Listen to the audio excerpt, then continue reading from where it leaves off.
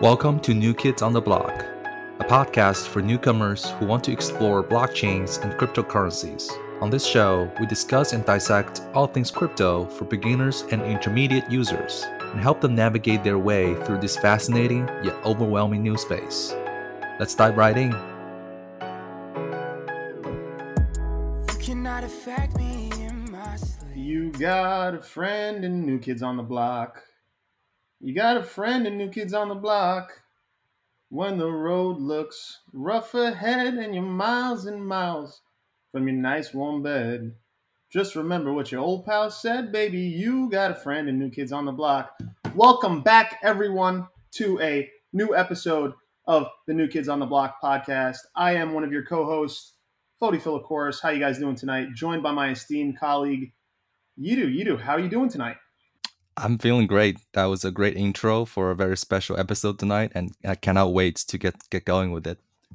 I hope people get the reference down the line because I put a lot of effort into that. I don't sing for no reason. It's for a special occasion. Special occasion, yeah. Yidu, we're joined by a very special guest tonight. Maybe good opportunity to introduce Andy. Andy, how you doing tonight? Doing all right. How are you? Doing well, doing well. You are known only by the most amazing name, brisket rib, out there. How'd you come up with that? Is that like a long kind of inside joke, or what's the relevance behind the brisket rib? Yeah, it is a little bit of an inside joke. It's actually based on when Mark Zuckerberg was demoing live streams with Facebook. He was sitting there smoking. He said smoking some meats about 500 times, and he repeatedly said brisket and ribs and smoking meats, and that's kind of where it came from. Gotcha. Okay, yeah. So the good old Zuckerberg, that Rain Man, great name, and very pleased to have you on the show tonight. Thank you for your time. I think what everyone wants to kind of talk about, if we kind of just jump into it this week, is what the heck's going on in the market. We've obviously had about uh, roughly a 10 to 15% pullback across the market, except for some shitty coins that are out there, and some DeFi protocols. Just curious to kind of hear what you guys are thinking out there, and what's going on in the market this week. You do. Should we be alarmed? Is the house on fire? No, I think this is like a typical, in my opinion, kind of what I call like a mini crash in the middle of a bull market. And I'm certainly looking forward to hear from Andy's opinion. But in my opinion, I think we're still in good shape from the overall health of the market. I think we're seeing about 56K probably today for Bitcoin, and ETH it's around 4K. If you look at the charts, the overall structure has not really broken. And I'm not too concerned. If you're holding spots, I wouldn't be concerned. If you're on margin, you have a margin trading right now, I would be a little bit more careful not to do that. But overall, I'm not too concerned. What do you think, Andy? Yeah, absolutely. And a little bit of background is that I've been in the crypto space for what is it?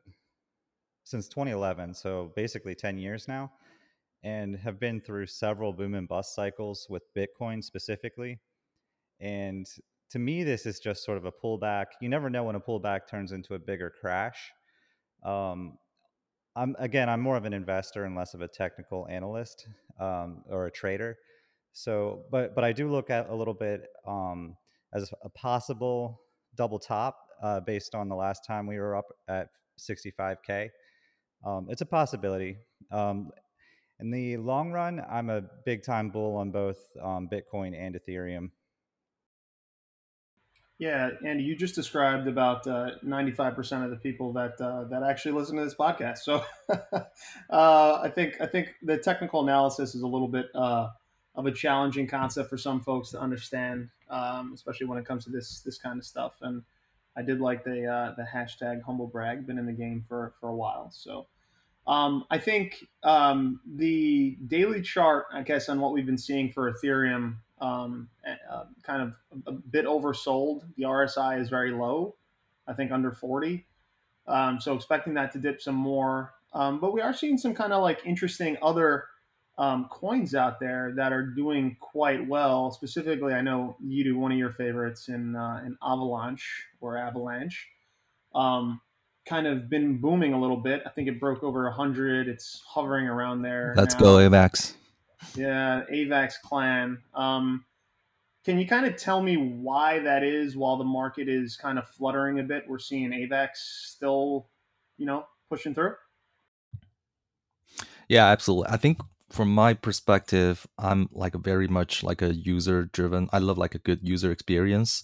And for me personally, I'm really enjoying the whole Avalanche experience, right? When it comes to not only the lower, much lower gas fee compared to Ethereum network, as well as the the various tools available on the Avalanche chain, whether it's like Trader Joe or I think Wonderland, and also a bunch of other landing, like you have Aave, as well as Curve on Avalanche now. So all of these like major players are really kind of entering the Avalanche chain and offering different types of services to the users. So for me personally, I'm really enjoying that. And adding on top of that, all the liquidity mining rewards that have been given out as part of the Joe Rush or the Avalanche reward program has been very rewarding for the users. So a very slick user experience in combination with financial incentives make Avalanche one of the, I would say, the marquee public chains right now in the space. Yeah, I guess DeFi is kind of pushing that along, right? Andy, what are your thoughts on Avalanche? Are you kind of invested there and long term Yep. view on that platform? Yeah, I opened up a relatively higher conviction position in Avalanche a little while back, closer to $60. And um, I think the reason that it's going up right now is partly to do with the size of the network in terms of market cap. It's currently at a 22 billion market cap, and if you look at the top coins, you have quite a few coins that are much higher that do not have much traction or DeFi action actually happening on them yet. For example, Cardano would be a big one that stands out. Um, Polkadot is just getting started. I'm not saying these are vaporware, and then you have two of the dog coins above it. So Avalanche, in that sense, is valued much less than what the activity and the deployments of blue chip DeFi applications and so on would actually deserve. Yeah, be careful talking about Cardano around you because that's a very touchy subject. He doesn't like the fact that I invested in Cardano, and he doesn't like the fact that it's a platform that I, no one uses. But a Dex is coming, you do. I mean, I don't want to overtake this with Cardano, just but to be Yeah, I'm not a clear, hater. yeah, yeah. Well, I might be a hater, but I'm also like an investor in Cardano myself. I have like a very very small position in it. But to me, I'm like a profit maximalist. I don't know about you guys, but I'm just like favoring. I'm just spraying my bets all over the place. Hoping something will hit. But if you compare the ecosystem of Cardano with whether Avalanche or even Terra Luna or even like a Polkadot, it's lagging behind, and that's taking into consideration the fact that Cardano has been around much longer than these other chains. So again, not a hater. I'm just speaking the facts. you're such a hater, and you're a profit maximalist. They call me an ape because that's what I do. I ape into things. Um, we talked a little bit about Avalanche. I think we saw Solana kind of take a step back. My Polkadot position is bleeding as well. We talked about Luna a little bit. Um, I guess there's kind of I don't know the best way to put it. I guess it would be a little bit of a battle for who can eat up as much of the Ethereum use cases as possible out there. I think Solana is probably next in line, but just kind of as we look forward to the remainder of the bull run, if the bull run does continue, which I think a lot of analysts and people do expect. What are we expecting? I guess, or bold predictions from you guys on which one of those kind of projects is going to see the biggest gains hypothetically, non-financial advice wise. Maybe Andy, you want to bless us Sure. with that? Yeah. Absolutely. So one thing that really I use as a guiding force all the time is to look at the market caps, and that includes the entire global market cap of crypto. And the entire global market cap is currently 2.51 trillion, and that's about the size of a single one of the top publicly traded tech companies. So I think that for the entire crypto market to reach 10 trillion is not that's not difficult at all from where we are. And I think actually like 50 to 50 trillion plus is definitely in the cards over the next 5 years or so. I'm not, again, that's not a price prediction, but it's just Right. like sort of a, I think that's in the realm of possibility. And I think like uh there was a time when Bitcoin was valued at 1 billion and Uber was valued at 50 billion. And I looked at that and I thought, there's no way that Bitcoin is worth that much less than Uber. So either Right. You Uber can't is get a way damn ride, right? overvalued. Yeah. Yeah. Yeah. So I look at it similar now where like the entire crypto market is 2.51 trillion. And I haven't checked today, but I know Apple alone is worth around that amount. So then as far as like which specific tokens would go up the most, um, I think Ethereum. So I I put out a video about a multi-chain future, and I do think that is a that's the reality of what's happening now, and I think that will continue. But I also think that there will be a long tail distribution of market share. So it won't be completely winner takes all, but it'll be a few big chains and then a bunch of other small chains. And I think Ethereum is probably moving fast enough that they're not going to be flipped in terms of smart contracts. It is possible. I'm not a maximalist, but I think that they are moving fast enough. I think that Avalanche, Solana, um, what else? Yeah, a few of these other chains that actually have traction with DeFi apps, I think will probably go up significantly, especially the ones that to me seem relatively undervalued, like Avalanche. Right. Yeah. I mean, I think everyone's problem with Ethereum. I mentioned it on I don't know if it was a pod or a pod ago or two pods ago, but I've been on both sides of getting burned with Ethereum, whether it's gas fees or gas wars or paying a couple $1,000 just to cancel my transaction so I can initiate another one. I think the whole Ethereum framework itself is just begging for the 2.0 or layer 2 solutions, right? But people are still bullish on it. I think me and you are still bullish on it. Yeah, And there's absolutely. And the fee, I would totally agree. The fees are ridiculous, and the user experience, unless you're slinging around like 100,000 or more of US dollars, the fees are absolutely ridiculous, and the user experience just sucks right now. But I'm still extremely bullish, largely due to the merge and Ethereum 2.0, as well as the EIP 1559 that went through recently. So it's actually deflationary forces on the token supply. And then there's a lot of mind share and developer share behind it. And that's one of the real reasons I'm super bullish in the long run, because we already have two major optimistic rollups, which would be Optimism and Arbitrum. And then we have ZK Sync, and then a few different ZK rollup chains coming. And these are all kind of like each one of those is equivalent to like a Polygon or a Phantom or an Avalanche C chain. Each one of those is. So Ethereum is already scaling horizontally. right. Yeah. Yeah. Um, And I think just to jump in there, I think that point is very important, right? So we're talking about these alternative, layer one chains that could potentially be Ethereum killer, whether it's Solana, Avalanche, or Terra Luna, etc. But if you think about all these layer two solutions that's coming, that's either or they're already online or coming down the pike very soon, once they're fully fledged, I don't think layer these gas issues is going to be a problem anymore, and all of these like layer one solutions are going to be really killed, in my opinion, right? They're the ones who claim to are going to kill Ethereum, but unfortunately, from in my opinion, right now they're just shoring up the Ethereum mode in a way, especially for those EVM compatible layer one chains. But once Ethereum solves the problem with the gas fees, with the usability of the chain, um, I see it's going to be very difficult for these other chains, to compete with Ethereum.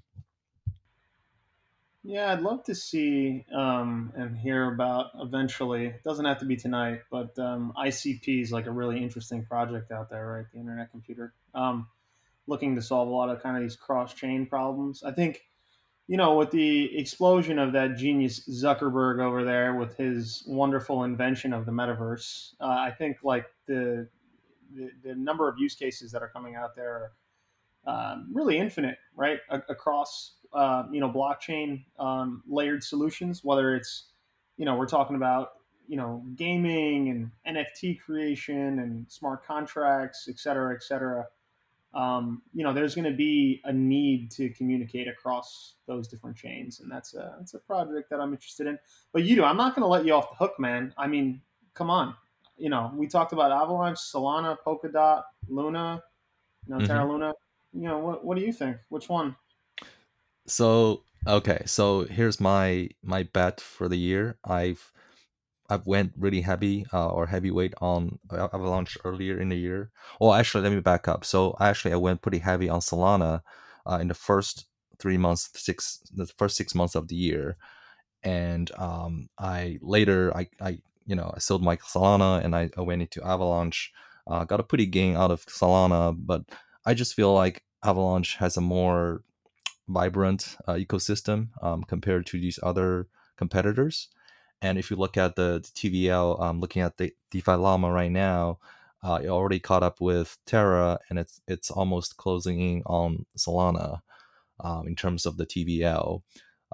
So yeah, I mean, I hate to sound like a broken record, but I think Avalanche is going to do really well this year, and I wouldn't be surprised if it overtakes Solana by the end of the year in terms of the TVL. Yeah, I think I get what you guys are putting down. No one has said anything about Shiba Inu, so already I feel pretty good about this podcast. but I for, think, yeah. Go ahead, you do. Yeah. no, I was gonna say for Andy's sake that I think Fodi might have been a Shiba Inu, not a maximalist but enthusiast in the past, so that's why he's a little bit disappointed that it didn't get the mention. Yeah, yeah. Let him think worse of me, please. Yeah, I've been allergic to dog coins, but basically, I've started to realize that I need to start looking at dog coin white papers as they come out, because basically the idea is it's a meme coin, but that doesn't mean necessarily that there's no other substance behind it. And even I would grant that even a meme coin could eventually become something. And I would look at Olympus DAO a little bit like that too. Like I could be, it looks like Ponzi like to me, but I could be wrong about that. But I definitely am starting to change my mindset around dog coins to where I'll actually be open to reading their white papers, because somebody really smart might build some kind of really awesome legitimate DeFi project that adds value to the market and then wrap it in a meme. And I think that the combination of meme plus legitimacy could be really powerful. Yeah, shout out to Hedge Wow. Finance and Windoge out there. Some of my new poopy coins that I've been following. And I think Cat Moon Girl is another one that's exploding today. Again, we're recording this Thursday, November 18th, 1 week before Black Friday. The bottom, which was I think one of the Black Friday always seems to be a day that the market bleeds. So hopefully by next week we're in a better place. But let's take the conversation into kind of another little path. I think we're talking about Avalanche and Trader Joe and some of the DeFi. I think that's really propping up, especially in a down market when we see like a little bit of a bearish divergence or a little bit of a pullback on some of these major coins. I think people are very happy to take what they had, especially in a market that they expect to continue to go back up, and say, okay, I'm going to take my money and actually just stake it for a period of time while the market's a little volatile. And that kind of leads us into DeFi 2.0. What is all this DeFi 2.0 stuff, and why should people care about it? Yeah, I think Andy already alluded to one of the, I would say the key DeFi 2.0 projects of the year being Olympus DAO. Obviously, that's one of the most controversial slash interesting projects of the year. Personally, I'm still educating myself. To be honest, I don't think I've fully developed my own thesis on it yet. And whether it's a what they call Ponzi-nomics or not, that's to be determined. But personally, I'm just very excited about the overall prospect of DeFi 2.0.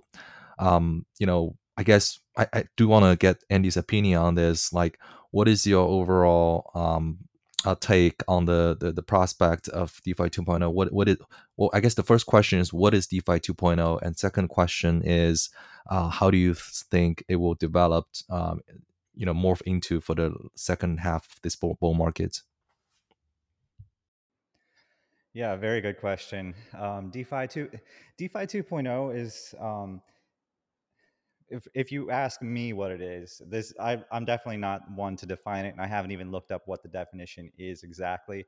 But the way I look at it is we had this emergence of DeFi between between the 2017 bubble and 2020, and then we ended up with these DeFi blue chips like Aave, Maker, Compound, and all the rest, Yearn Finance.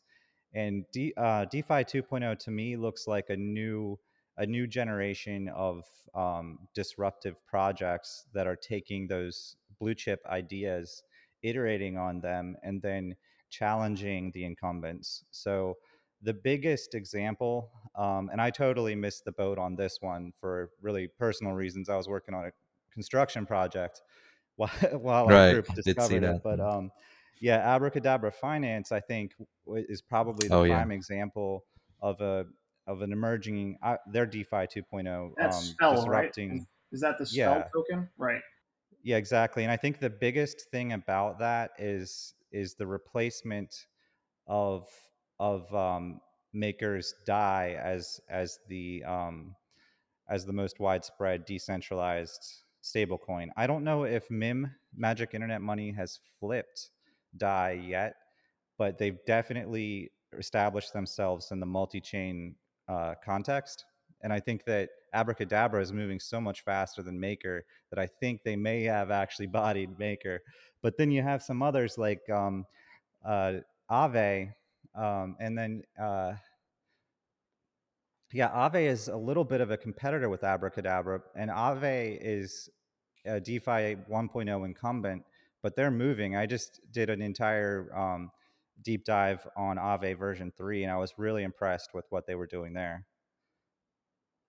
So yeah, that's interesting, right? Like I feel like when you talk about like a lending protocol, like Aave, traditionally it's on Ethereum chain, but right now it's spread all over the place, which is a great thing.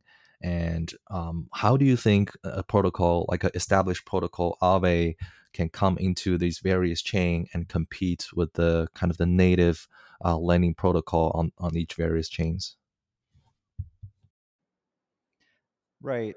I think the biggest challenge for Aave is the fact that they don't have their own stable coin. I think that's actually going to be a potential setback for them because basically, if you think of Maker Dai and Magic Internet Money, these things are minted and they're backed by the collateral that's locked in the protocol. And then Right. the idea with Abracadabra was that you have productive protocol, so you can lock up things like X Sushi, and on that end, Aave is really being competitive because they have introduced many new productive asset types, and they also have with the new Aave version 3 contracts, they're actually delegating in multiple different ways. They're delegating the decision of bringing new tokens into the system, and then they're also isolating the risk of those tokens so they can be more agile in bringing new assets on as collateral. But I think the thing is, when you borrow on Aave, you're limited to borrowing what somebody else is lending out, whereas on Abracadabra or Maker, the only limit is the value of your collateral. and there effectively can be infinite MIM and infinite DAI minted against that collateral, as assuming that the collateral price goes up. Right, right. So that would be like a risk for the protocol, since they're not those loans on Abracadabra are not really backed by anything. Is that correct? It is, yeah, it's definitely a risk because you could potentially lose the peg. They are following a fairly proven model.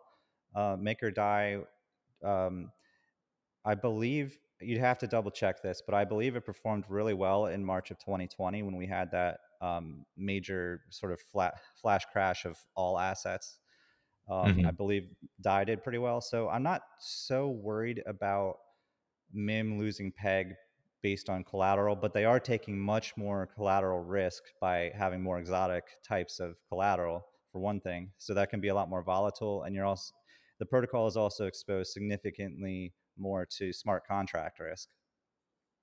Absolutely. Yeah, I think personally, I'm also very interested in a lot of like these algorithm stable coins. I think we've had, was it Fei that came out a few months ago, which turned out to be a bit of a mess in terms of the implementation. But yeah, I mean, what is your thoughts on the algo stable coins? So there seems to be something about algo stablecoins that causes them to fail. Like it seems to be very hard to have a successful algo stablecoin. So anytime one comes across, I'm just kind of this is a bias. That's one thing I'm working on as an investor is to like recognize and try to remove the biases I have. Like I mentioned before with the dog coins, but I have a similar bias with algo stables. I've just seen so many of them lose peg and fail that when a new algo stable comes across, I don't even dive in Hmm. that deep. Yeah. But I probably should, and I should try to really understand why exactly they're failing, because there might be a project that comes along and actually pulls it off. And when you say lose peg, I guess just for asking for a friend, because I am just as smart as you guys, I promise. What do you mean exactly by that? Yeah, so basically, one of the biggest value propositions of a stablecoin is that it it gives you a way to hedge against downward price movement of volatile assets in U.S. dollar terms. Because when we say stablecoin, we're generally talking about U.S. dollar, although there definitely are stablecoins pegged to other assets. So picture the case where you're a long time investor in Bitcoin or Ethereum, and the when the market gets towards the top of the cycle, you take some money off the table, you build up some cash. And that's sort of a contrarian investment strategy, which is something I try to follow to an extent. I'm not a major trader, but the idea is you raise cash so that when the market does have these extended bear markets, which Bitcoin is known to have and crypto is known to have, like year long or longer bear markets, the idea is you have these stables and you can either pay your bills or you can go shopping for discounted investments. And so the stablecoin losing its peg means that you have an asset that's supposed to be worth $1, but you might load up the decentralized application and see that it's actually worth a penny. That's what happened with the essentially Iron Bank, the one that Mark Cuban got into. Mm, It just totally crashed down to zero value, and then that won't buy you a you Lambo, effectively right? lose your money. I see. Yeah, that's not going to get us our Lamborghinis. Um, so I guess you guys talked a lot about the lending and some of those kind of more traditional ones, but we are seeing like kind of a craze with you mentioned Olympus. There's obviously Wonderland Time that's out there that pays you in memo. You have some other protocols out there. I think the new one is called Snowbank, which is just like they're just ripping each other off and forking, one project to the next. And I think the attraction there is like thousands of percent of APYs. I have a conversation with Yudu, I think once a week, where he walks me off the ledge and convinces me not to actually invest in something like that. I'm just curious, kind of Andy, what your thoughts are on 89 million percent APY on some of these newer protocols. Yeah, it's an absolutely great question, and Yeah, because it demands attention to figure out like what are they talking about. This is a ridiculous rate of return, and the key thing to understand is that that return is denominated in the native token of that protocol. So with Olympus DAO, that APY is in Ohm. So you stake Ohm and you earn Ohm at that rate. And Ohm is backed but not pegged by stablecoin assets. And now they're introducing this, or they from the start they had this protocol owned liquidity idea where they own their own liquidity pool tokens, and now they have Olympus Pro. So they're actually they're allowing other protocols to sell their native tokens to Olympus, and then Olympus holds the liquidity pool tokens for these other projects as well. So there are some like real assets in the protocol backing it up, but it's like um, it's a relatively small fraction of the value of an ohm could actually be redeemed for these treasury assets. And I've watched interviews with the developer of Olympus, and his main point is that the explanation for the rest of the value is monetary premium. And the problem with that is like maybe Olympus DAO could pull this off. Bitcoin itself has monetary premium. That's because Bitcoin doesn't do a whole lot other than just exist as money. It's almost entirely monetary premium. But the thing about that is like there essentially can only be one or a small few that actually have that monetary premium. And every time you have a fork, just it's a great analog really to look at Bitcoin, because if you look at all the forks of Bitcoin, the original Bitcoin is the only one that really retained the monetary premium. Right. And with Olympus, you have all these forks, and there's no way that every single Olympus fork is going to have monetary premium. So I think that they're really just kind of a game of musical chairs. Like I said, Olympus DAO and the idea of it, maybe not Olympus, but one of these could potentially go somewhere and actually become a decentralized stable coin that's not pegged to the US dollar. And by the way, there's a lot of things I like about Olympus, and the idea of having a stable coin that's not pegged to the dollar, I think, is enlightened, because the US dollar is not a stable coin. Right. The supply of the USD is uncapped, and we've minted 5 trillion within the span of a year, and we're not stopping or slowing down. So really, if we're looking at stability, is really stability of purchasing power. And I think the US dollar, like if you look at US dollar, the big news right now is inflation. And all that is it's the erosion of purchasing power. And that's what really matters in terms of economics. So basically, long story short, Olympus DAO has some really good ideas built into it. The protocol owned liquidity is a great idea. Olympus Pro is a good idea. It's just the monetary premium cannot hold for every single fork. There's just no way. Yeah, you've convinced me, man. I'm back in, Yidu. You got a long week ahead of you. Talking me off the talking me off. I, Um, I I think the craziest thing about all of these forks is that like they're just mushrooming like every single day, like across the chains, right? Like just yes, you mentioned Snowbank, which to my opinion is already like it's like a thing from the past because just yesterday there's another fork called Snow Dog, which was created by the same group of folks from Snowbank, except that they are trying to create this new protocol, which is kind of like this meme coin on the Avalanche chain, and it's using the similar mechanism, the tokenomics from Snowbank and OHM, Olympus DAO, etc. But except that there's like a buyback by the treasury at the end of I guess like a 7-day period, and at the end you will have like these coins being minted, and all of those circulating coins will become the meme coin du jour on Avalanche. So it's just crazy the speed of development that's going on in DeFi 2.0, and the way these new protocols are coming out every single day. Sometimes I feel a little bit dizzy, but just by looking across all of these chains or these protocols. But yeah, I mean, definitely would be happy to learn more about them as we go.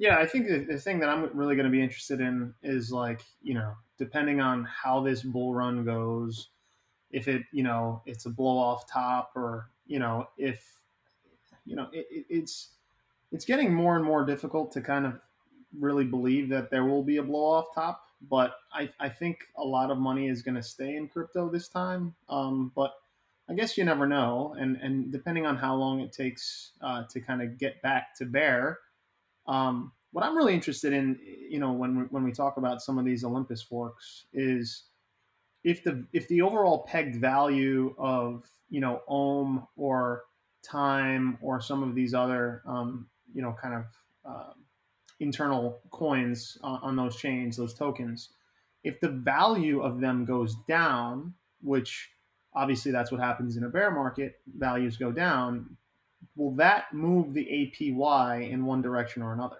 right? So will there actually be a requisite kind of flip for value for staking on those protocols? And I'm really fascinated to see how liquidity is going to end up, and if they'll be able to reward at that value, or if APYs will go down with the value of those tokens as well. So interesting stuff to keep our eyes out for. I'm curious to know, and kind of just to switch gears a little bit, is this NFT nuclear holocaust ever going to end? And where should I be putting my, gas fees into next? Just curious. You got any pointers for me on this one? Yeah, I think we are, granted, we're still in this mini NFT bear market. Part of that has been driven by kind of the soaring price of Ethereum. Even it has been going on this past week, but because the price of ETH has been going up for a long time, and that kind of suppressed the cost, the price of the Ethereum based NFT projects. Because I think many of the NFT projects on the ETH network are being priced in USD, in my opinion. So that's the cause of that crash we're seeing. How long this will last, I don't know. I feel like this could dip even further. We're heading into Q1. We're heading to tax season. People are going to try to get liquidity to pay for taxes on their, I don't know, $1 million gains of the previous year, and they're going to try to find ways to do that, right? NFT could be one potential option to get that liquidity from, which means we could further see some further drop in these projects. I'm not too concerned with the kind of the top NFT projects like CryptoPunks or Bored Apes, etc. But for the kind of secondary or even tertiary projects, they're gonna have a hard time, going through this winter. What do you think, Andy? The Gwei right now, by the way, before Andy answers, is under 100 for the first time I've ever seen. So that's really, really fascinating. Although Uniswap in the last 3 hours has paid over $1 million in fees. So yeah, sorry, Andy. Let me go make some transactions real quick. Yeah. um, yeah, NFT market. Yeah, NFTs are sort of. Uh, I see it as like analogous to the collectible art market, and then we have to keep in mind also that NFTs go way beyond just NFT artwork. But my observation is basically that um, NFTs got hyped, and it. Let me back up just a second. Kind of what I'm seeing from a really big picture with crypto markets is an evolution from having a like Bitcoin bubble after a Bitcoin bubble, and just a crypto bubble after a crypto bubble, to having bubbles within the crypto market. So certain asset classes within crypto will bubble and then go down. And I think NFTs are certainly, very obviously to me, something that got extremely hyped, especially what, like, we had the SNL skits about it. It like permeates. I was in the car with my wife like a couple days ago and turned on the radio. We were going through the channels, and like NPR was just talking about NFTs, and they said the word MetaMask. I didn't listen. I was just part of it, but I thought, oh my God, if they're talking about MetaMask on NPR, crypto is starting to actually like really permeate culture extensively. And I think NFTs are something that everyday people who are not into finance and who are not into cryptography and programming, they don't really understand something like Bitcoin, but they can definitely understand a collectible piece of art or like a collectible thing, and also like the cultural significance behind it. So basically, I think it's just going through a hype cycle. I think NFTs are absolutely here to stay. NFT artwork and collectibles are here to stay as well.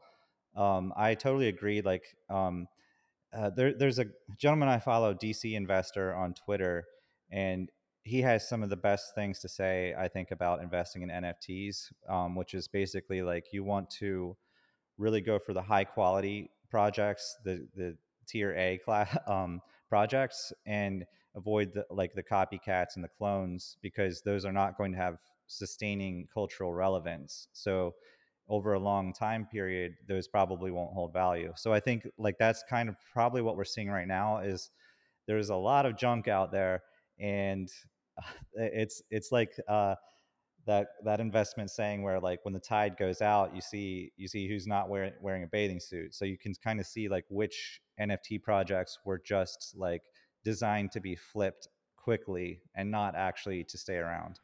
I feel personally attacked by that last saying. No judgments here on the New Kids on the Block podcast. No, I'm kidding. Where were you 2 weeks ago, man? Where I needed you? God damn it. Yeah, I've been involved in some interesting ones, chasing the wave and trying to mint and doing that fun stuff. And I hate my life a little bit now, but it's all good. I think there's some interesting projects out there. There was one that I heard about today that's called Rat DAO, and they're actually going to be forming a DAO whereas if you purchase an NFT, the NFT actually is going to become the funds from it will go to a central treasury for the DAO, and then the DAO will actually purchase actual art, and they will transpose a one of one NFT for that actual art that you will own, along with kind of that the physical art that they're going to purchase as the DAO, and then from there. You'll be able to go and visit that DAO. I'm sorry, that piece of art in the metaverse, which is a really fascinating kind of project. But I feel like I'm getting rugged by all of these different projects every week. I hear something really cool about that. You have an influencer on TikTok or someone that promotes it, and then I go and check their Twitter, and they have 500 followers. So I'm not getting fooled again. You interesting Welcome to the projects life out of there. a kind of a fake NFT collector like myself. So that's pretty much me every day. So Yeah, that sounds about right. Speaking of DAOs, I think you got involved in a pretty interesting DAO. You want to tell us a little bit about it? yeah, yeah. So I have some news just fresh off the press, and looks like I I so here's the backstory, right? So I got into this Constitution DAO contribution saga yesterday. And so, for those who are not aware, Constitution DAO is a DAO that's trying to buy a rare written copy of the U.S. Constitution, and it was being auctioned on, I believe it was on Sotheby's today. And just about 20 minutes ago, the auction completed, and apparently they failed to win the bid. Basically, they raised like $40 million, but for some reason, I don't haven't read into yet, but they weren't able to successfully win the bid. But Was that's it besides the stolen point. by Nicolas Cage? Was it stolen, Yes, perhaps? that will be quite some plot twist. Um, but yeah, I mean, basically the idea. I mean, even if they didn't win it, I still like the idea of like a DAO being able to like autonomously trying to make a bid on one of probably the rarest item in the history of the U.S.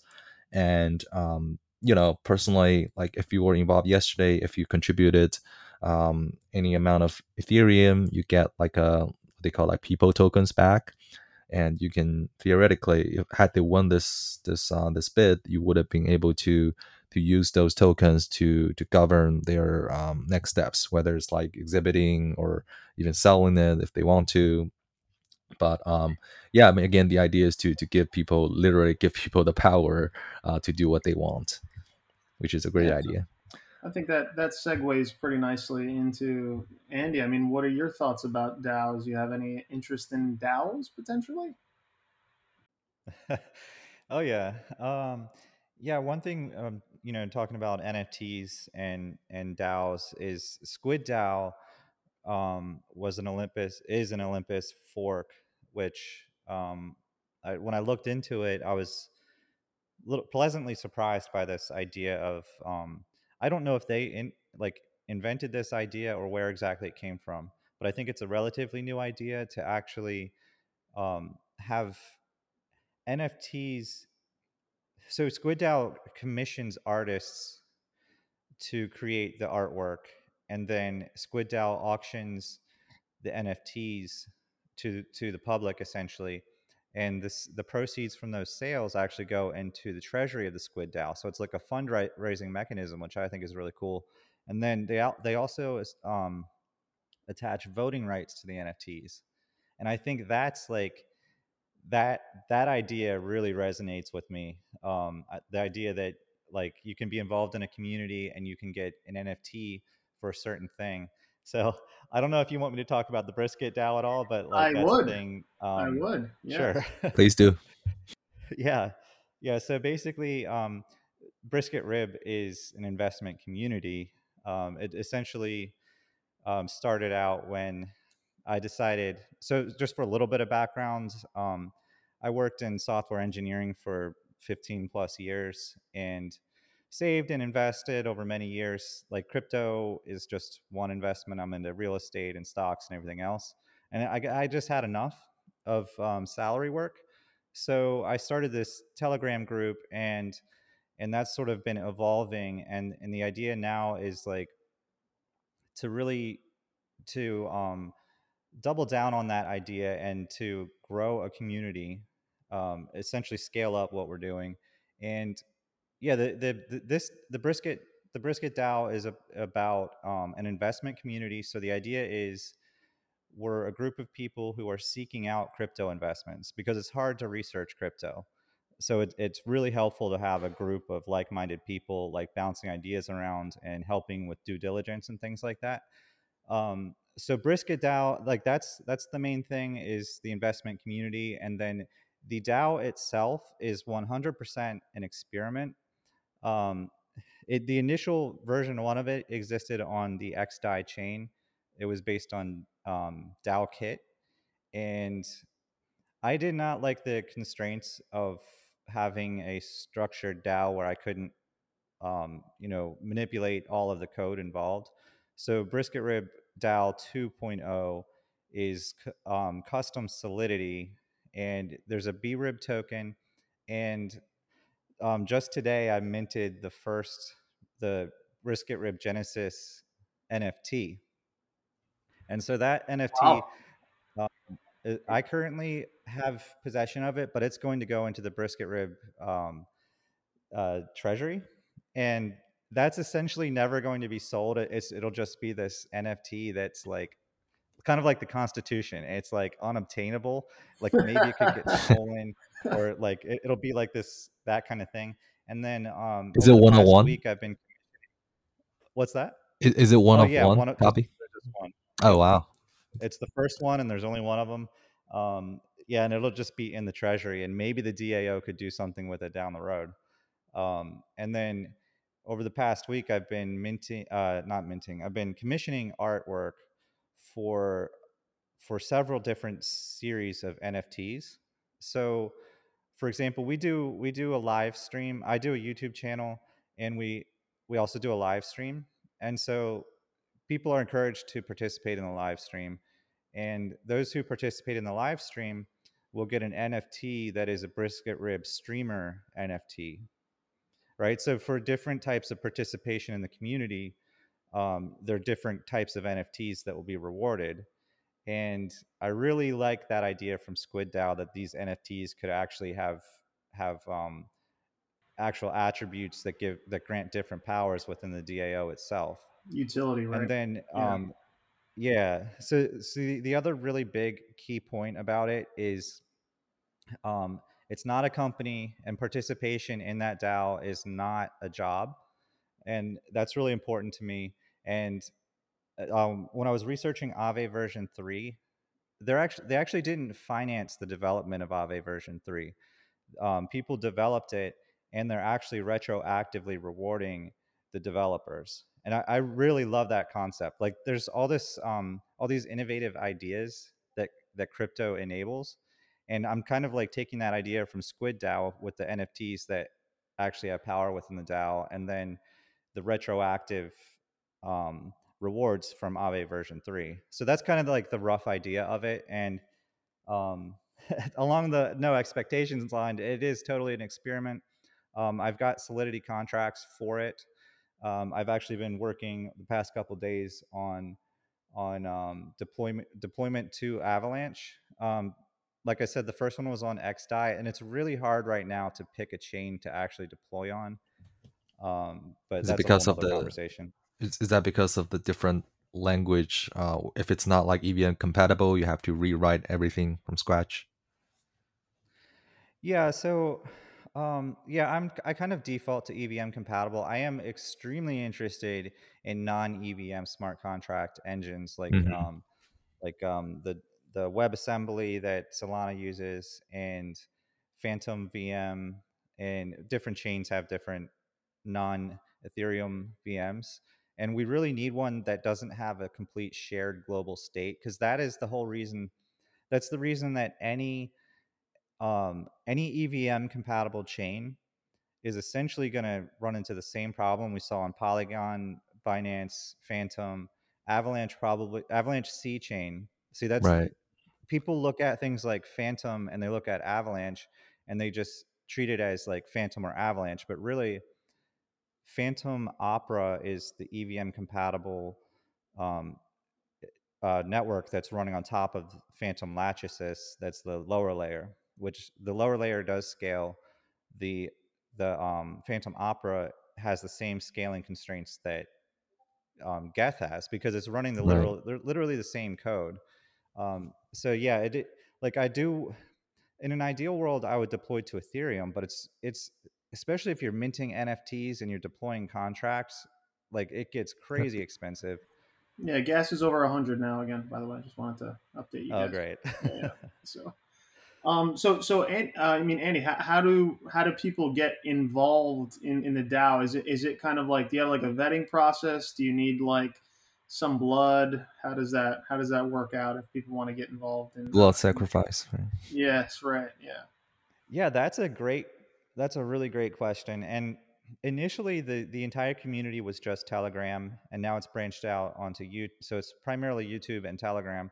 But the one of the great ideas about a DAO is that it exists on a decentralized, immutable, uncensorable blockchain. And it's a risk for anybody to try to build a brand on top of somebody else's platform, whether that's YouTube or Twitter or Instagram or Facebook or whatever. It's a risk because you can be removed from the platform for unknown reasons a lot of times, and that can completely destroy your entire community. So one of the best things about having a DAO is it's separate from that. But to answer your question, the community started out on Telegram, and some of the earlier Telegram users were just, they got airdropped BRIB tokens for being there. And I do plan to reward anybody who's, because it is a paid group, anybody who's actually paying in there. I do plan to actually, reciprocate, because they've showed that they're willing to put down and support the community. I'm willing to reciprocate that. And then going back to the streamer NFT, not that I want to encourage because you can't have like 1,000 people on a stream, but it's the same. That idea applied to multiple different types of contributions. So like if if you brought to the attention of the group a new project that we actually liked and invested in, then that would definitely be worthy of a retroactive reward from the DAO. So the way that you get involved is simply by speculatively participating in the community and essentially hoping that the DAO rewards you with with the NFTs and the BRIB token. And right now, that's essentially a very small group of people. Hmm. But long run, ideally, it's a fully decentralized DAO that runs itself. Yeah, sounds really exciting, and I'll be trying to check some of that stuff out myself, and supporting you as you obviously are supporting us on the pod. So that's really great stuff, and congratulations on that first mint. I, Thanks. And I just yeah, want to I get want to some mention RIP tokens. go- yeah, yeah, absolutely. Um, yeah, I just wanted to mention that one of the really core ideas for me personally and for this community is to encourage people to the ideal outcome of this would not be that BRIB, the brisket rib DAO gets big and takes over the world. The ideal outcome is that the people who are involved essentially build wealth and gain more financial freedom and come up with their own ideas and go out and build their own DeFi projects, or maybe make their own companies, or just do whatever, like do their own thing. And that the BRIB community would sort of have a real networking effect where we would invest in each other's projects and support each other like that, even though it's not all under the same umbrella. Absolutely, you are my hero. So I just know we just met, but I am very easily influenced. So I appreciate that. It sounds really exciting. I mean, coming from a software engineering background myself and working in distributed computing, and real time types of systems. I think everyone kind of goes down that journey. Myself personally am kind of a private investor, invested in real estate, stocks, crypto as well, trying to diversify my bonds and stuff like that. And eventually, I think a lot of people that are getting into this space, or they have a love for the technology, but the average person is interested in that type of freedom, right? I think that's kind of like the American Dream 2.0. It's not necessarily the opportunity. It's the opportunity to work and to live in an environment that actually rewards you for going outside of the social norms, right? And being able to provide for your family and do the things that you actually care about doing in life, not trapped by the actual social constraints that come with the W-2 and all that great stuff. So I think it's a great really great thing that you're doing there, and I'll be interested to check that out as we go along. Um, Yeah, thank you. And also, it's good to mention that, like, DAO participate, not my DA or not Brisket DAO, but DAOs out there have positions up to and including full-time positions. Like Inverse DAO has like actual job listings, and the DAO hires full-time employees essentially. all right. Absolutely. I'm actually involved in I'm actually a social marketing manager for one of the what we call AWSP on DAOs. It's also like a similar concept, right? It's like investment or venture capital DAO. So yeah, definitely a lot of opportunities out there if you're into DAOs or investing or crypto in general. A lot of full time opportunities out there. Yeah, and if anyone wants to cut the cord, also YouTube TV is really good. I know that's not related to what we're talking about, but get out of those social constructs, and move to a more decentralized life. That's what I'd like to say. So, Yeah, listen, yeah, I think that, like, oh, sorry, go ahead. no, no, no. Go ahead. Wrap. Yeah, go ahead. Continue. Yeah, I think that people like really have this idea that crypto is all like it's essentially a big casino, and in a lot of ways it is just a big casino, but there is some real substance there, and I think maybe a lot of people don't fully understand just how real it is. That these like we could be heading into a future where it's more normal to work for a DAO than it is to work for a C corp.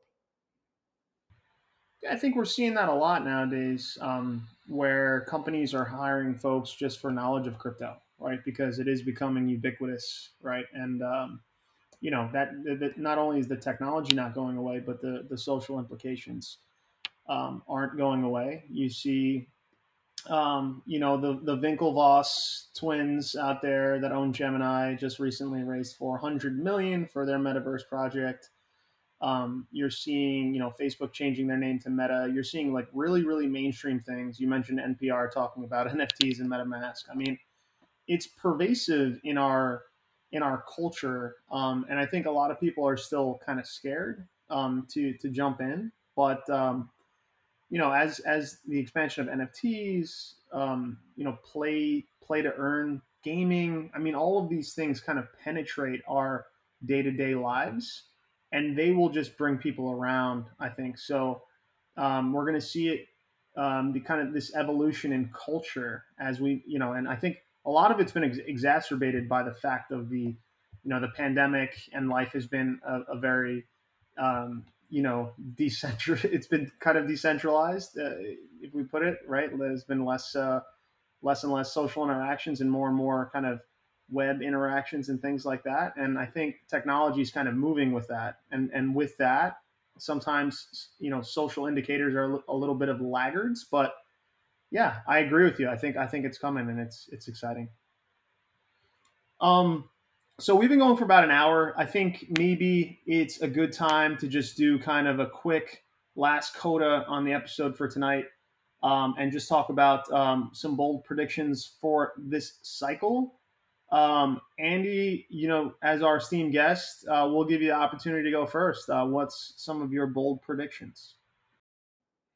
Sure. For just for this cycle, if we're not going into a bear market, then I think that 10 trillion Bitcoin market cap is totally doable for this cycle. Wow, That's 10 crazy. trillion. That is bold, man. You went bold. That's is it? That's only 5x. That's like less than 5x of The gold, Apple, I right? think the Or gold market cap is 11 trillion. They're saying that Bitcoin will be closing in on gold this year, in this cycle. yeah, and the thing is, like, the thing about this cycle is this is the pandemic cycle. This one's special. This one, that's always a top indicator. This time it's different, but empirically speaking, the last couple years have been extremely different economically, just straight up. The amount of money that's been printed and the amount of, like, we're essentially in a type of recession, right? I think we're technically out of recession, but people's purchasing power is going down, and the supply of fiat currencies is going up fast, like so fast. It's a step function. Like, it's always been exponential, but the past year has been a step function. It's different. It is different this time, and I think 10 trillion is no longer a big number. Yeah, I think the market cap, when I guess the last high of Bitcoin and Ethereum, which was I think a couple weeks back, at around 3 trillion. So we're gonna need some juice to come into the market for that. But that's bold. I like that. Thank you very much, Andy. You do bold prediction, man. Hit me. Sure. Yeah, I may not be as bold as Andy for this particular part.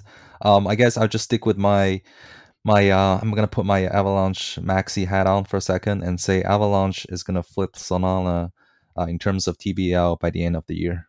Sorry, end of this cycle. Okay, yeah, that didn't excite me as much, but I mean that's still a good one, I Hey, but guess. for what it's worth, I think we have a title for this episode, Cody. Yeah, that'll get some clicks. I'll tell you, that'll get some clicks.